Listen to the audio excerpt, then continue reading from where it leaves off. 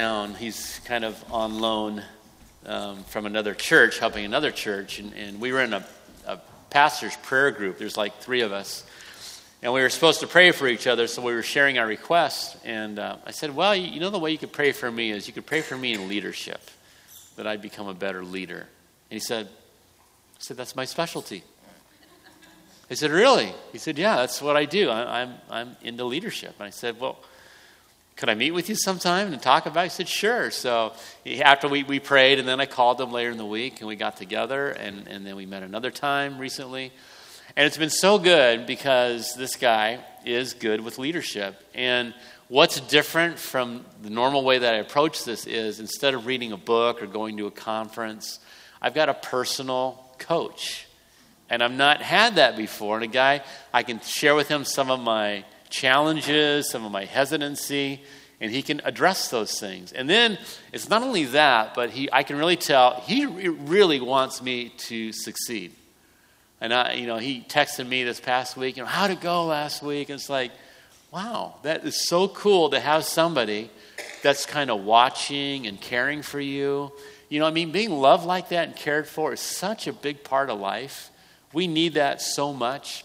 Over these next 6 weeks or so, we're going to be talking about love, specifically loving like Jesus. And that is a tall order, isn't it?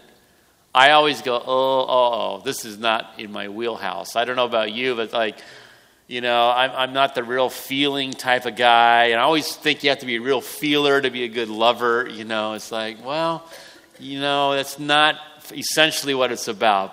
But I don't know about you. You may feel a little deficiency in this area. How do we love like Jesus? Jesus' love changes the world. Jesus' love got him to die on a cross for us. His love was like, it turned Israel upside down, and we're supposed to love like him. How can we possibly do that? But it is a very high priority. Second greatest commandment, Jesus said, is to love your neighbor as yourself. That means if we aren't loving other people, we're kind of missing the point of life. Other time, Jesus said to his disciples, we read it, he says, all men are going to know that you're my disciples if you love one another. He says, so love one another. So we're helping the world to know and be attracted to Jesus when we love each other. Okay, we actually help them to know God.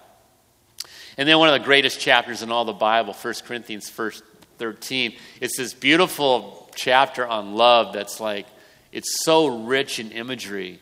It's like poetic. It's almost like Shakespeare. If I speak in the tongues of men and angels but have not love, I'm only a resounding gong or a clanging cymbal.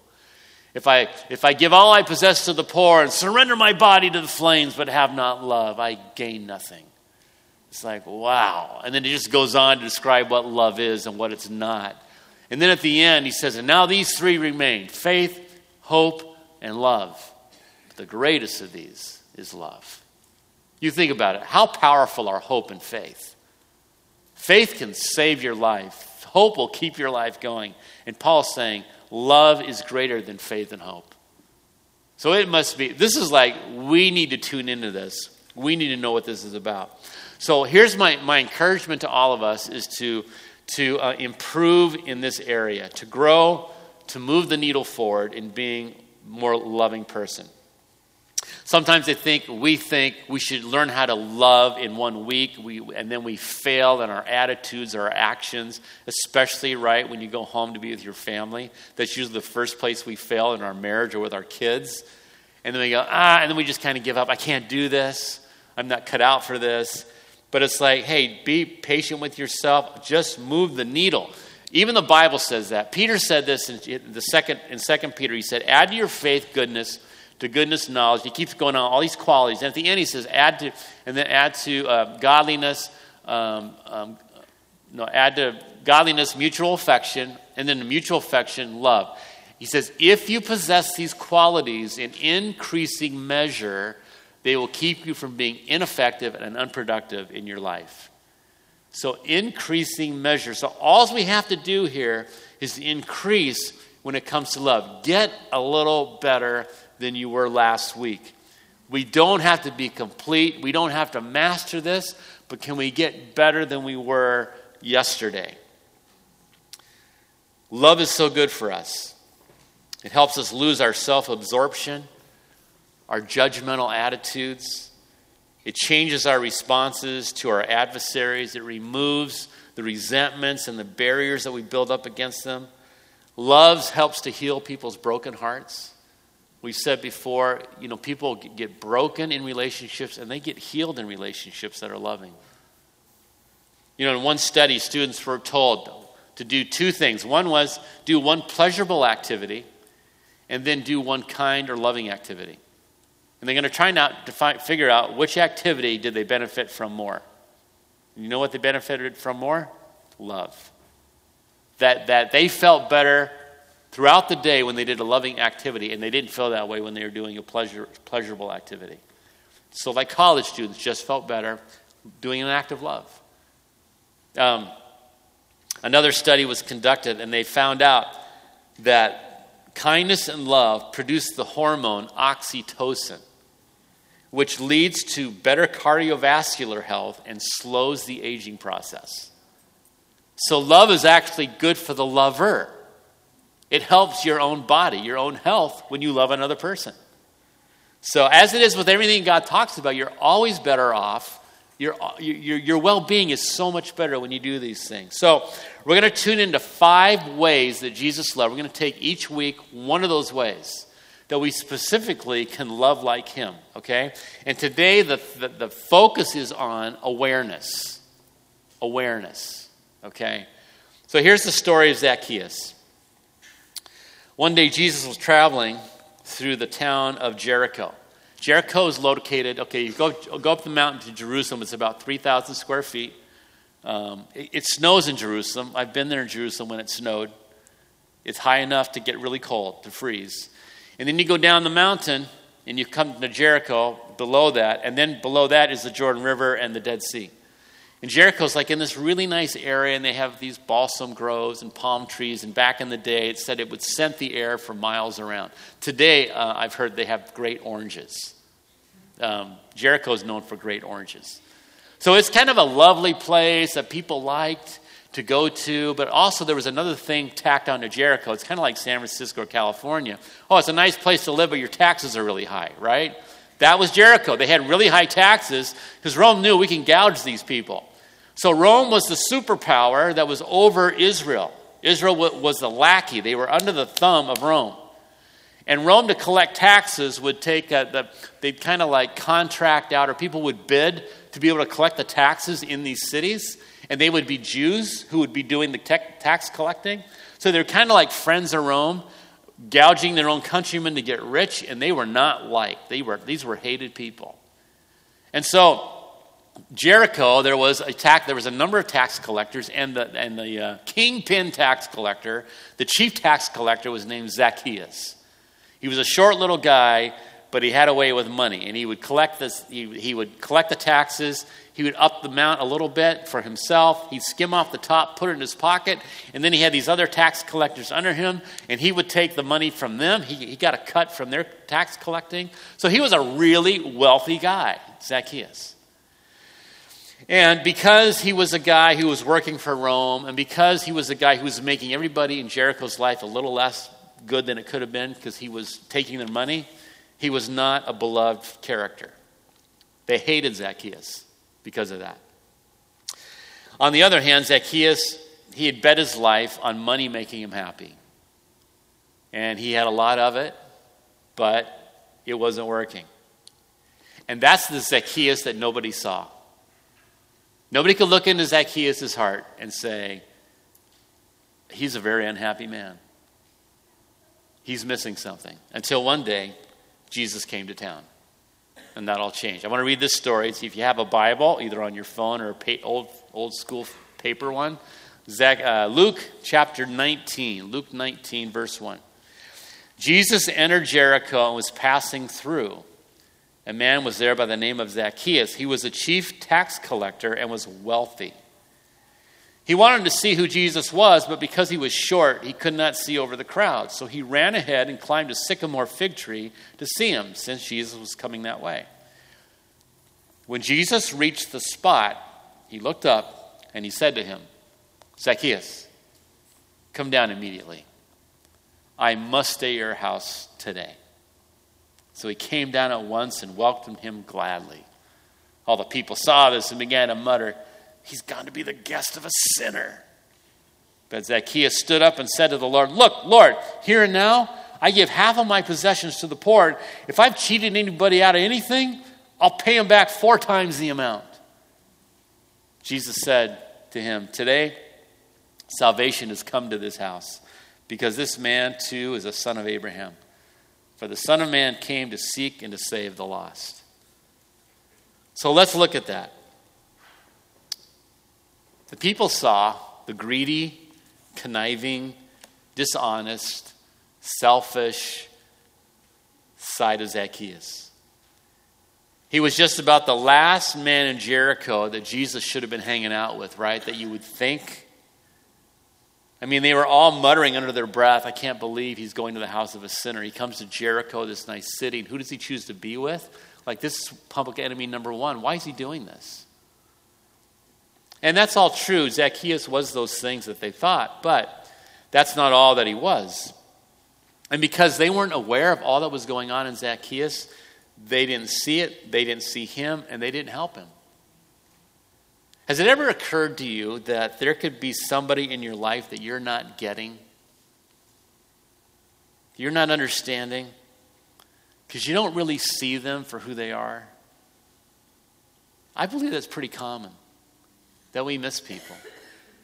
I mean, think about it for yourself. How many times do you not get gotten?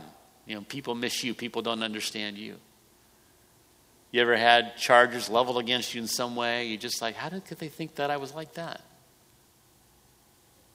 You know, Jesus was a master at being thoroughly aware and mindful of people.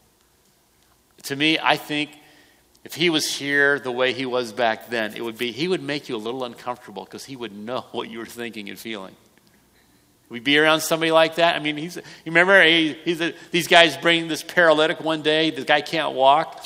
And there's so many people around Jesus in his house that they can't get through the crowd. So they decide, the 4 friends take him up on the roof. They peel away the roof and lower him down. And Jesus, instead of healing him, he says, "Your sins are forgiven." Like, what? He didn't come here for that. He came to get forgiven. He came to get healed. Why are you talking about forgiveness?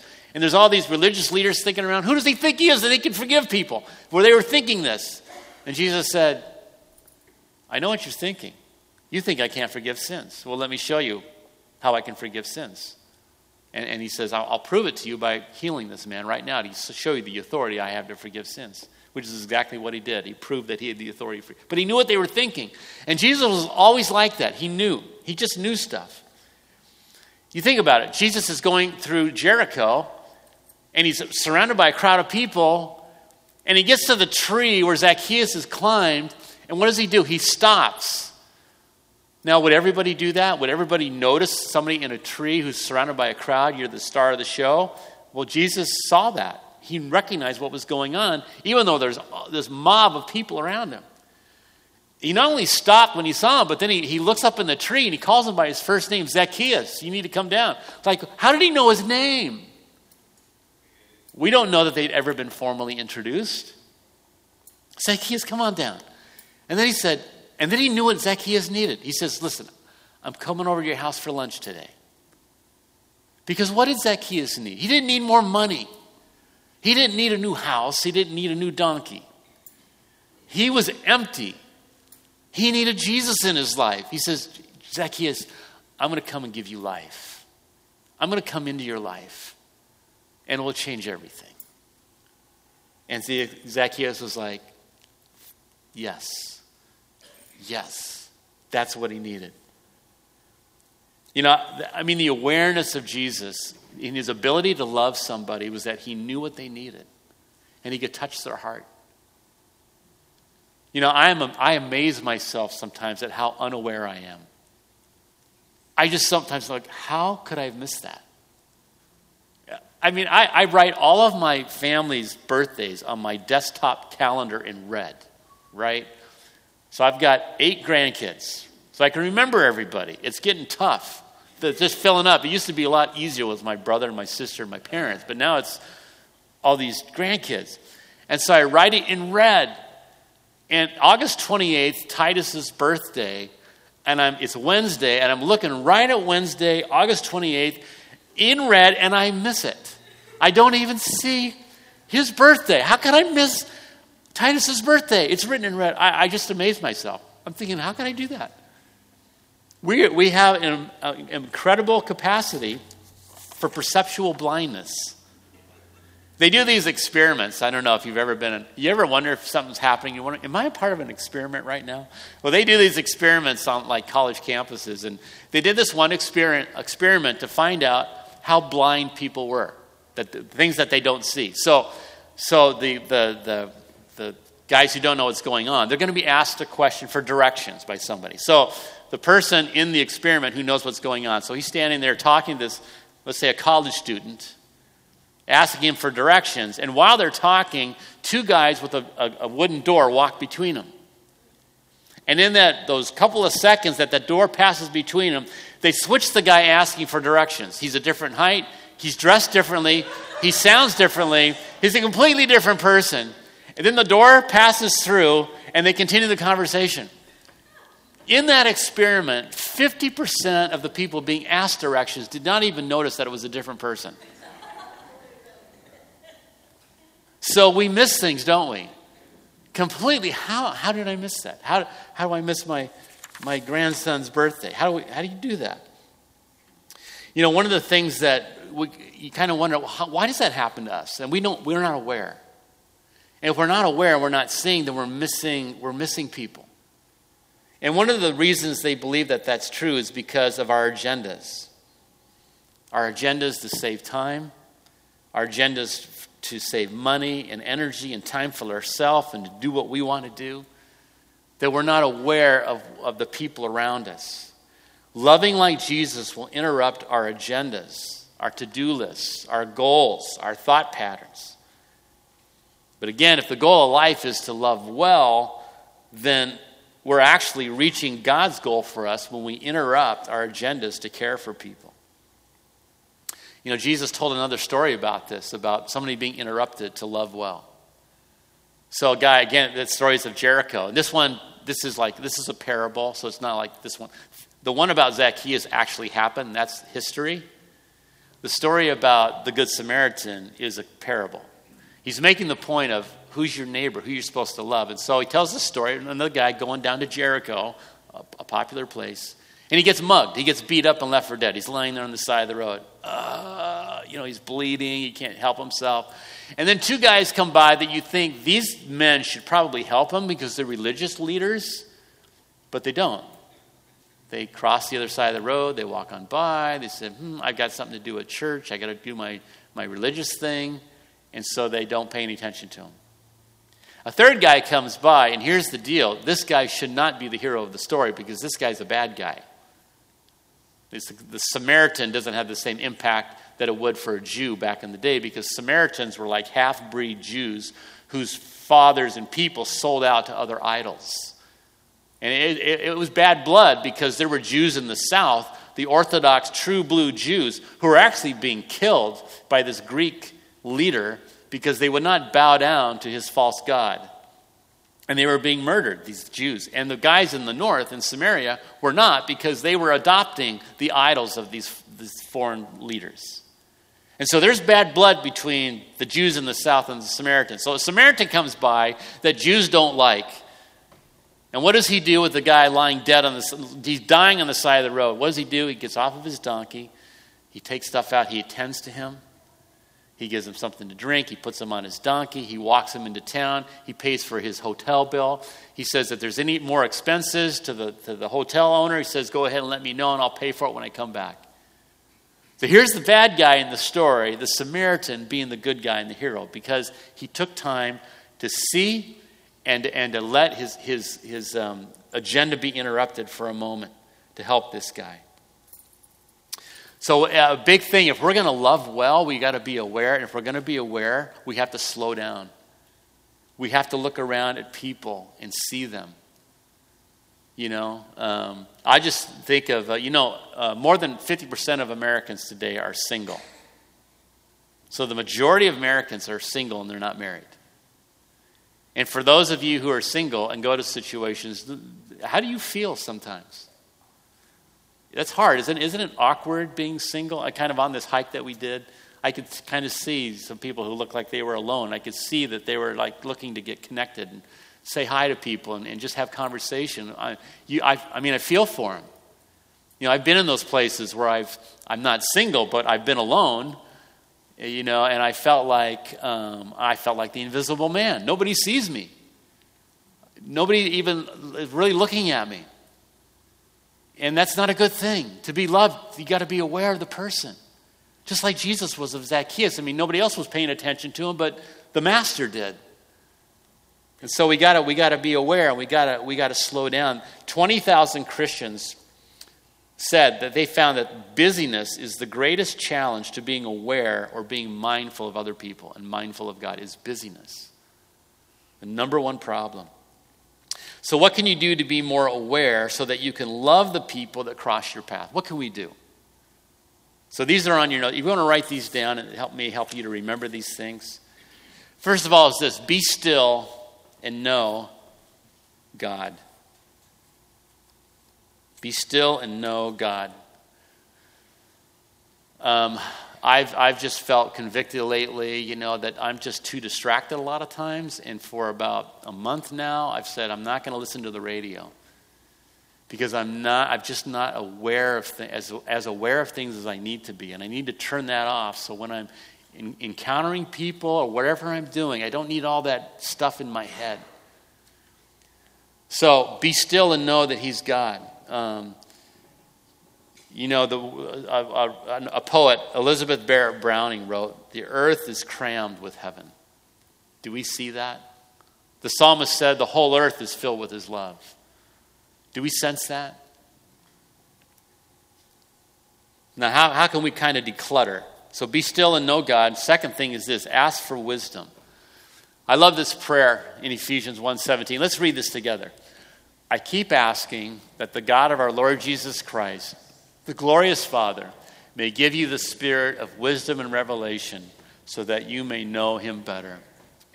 So that's a great prayer, asking God to give you the spirit of wisdom to know what to do in a given situation, and revelation, that your eyes would be open.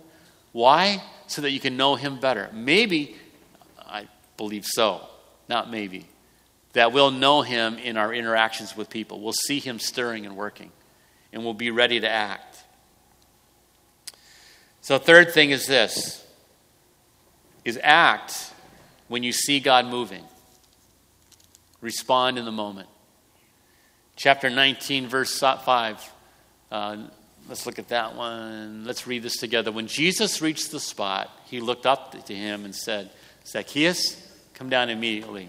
I must stay at your house today."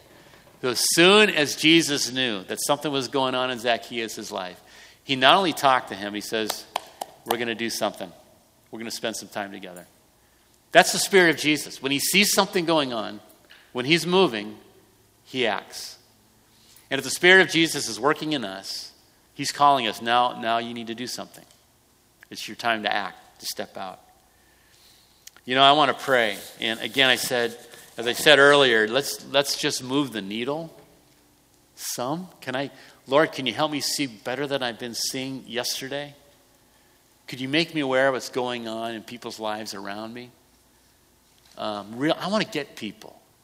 And I want to get into their heart. I want to know what they're feeling. I want to know what their dreams are. I want to know where they're hurting and go there. But also, we also need to receive Him, His life, so we have something to give. It's not all about us just doing it. It's having His presence in our life so we have something to give away. So it's both and. It's receiving the love of Christ and it's giving the love of Christ away. So I'd like us to stand up as we close this morning. Just would bow your heads. I want you to think, are you kind of like Zacchaeus, feeling in your heart that, there's something missing? And maybe you've been a successful person, maybe you've had a lot of good going on, but there's just been something missing, and it's been Him. And He's saying to you, I want to come to your life. I want to come into your house. I want to live in your heart. I want to be your friend. I want to be your Savior. And you just need to let Him in today. It's an act of faith. You just believe. God loved us so much, he gave his only son, that whoever believes in him shall have life. It's that simple. And so I want to give anybody the opportunity to do that this morning, to receive Jesus as their friend and their Savior. And you can just pray this prayer in your heart. Jesus, I need you. And I am welcoming you into my life today. I ask that you would forgive everything I've done wrong, all my sin, and make me clean and make me new inside. Thank you for paying the price on the cross for me, that I don't have to pay my own debt. So come, give me your life. Let me live in your love. And help me to follow you. And for others of you to pray that God would give us that spirit of wisdom and revelation, that we'd be still and quiet, that we would recognize what he's doing so that we could love like Jesus loves. So, Father, we ask you to give us that spirit of wisdom and revelation, that we would recognize your activity in the world around us, that we would be willing to stop in that moment and join with you. Just like Jesus, the way you did, you stopped at that sycamore fig tree. You changed your schedule, your agenda. You ended up at the house of a stranger because that's what the moment called for. Because you came to seek and save lost people. And that meant your agenda could just be blown up in a moment. So, Father, we ask you to do that inside of us. Make us loving people. Make us more loving. Help us to increase more and more of this. No matter where we're starting from, God, if we feel like we're not very good at this, if we're like getting a D on our report card in love, God, help us to get a C minus. If we're getting a B plus, help us to get an A minus, but help us to do better. Help us to know, Lord, what needs to change inside of us. And give us eyes to see. Thank you. We pray it all in Jesus' name. Amen. And if you prayed to receive Jesus, I just want to encourage you to tell somebody today, okay? All right. God bless you. Have a great day.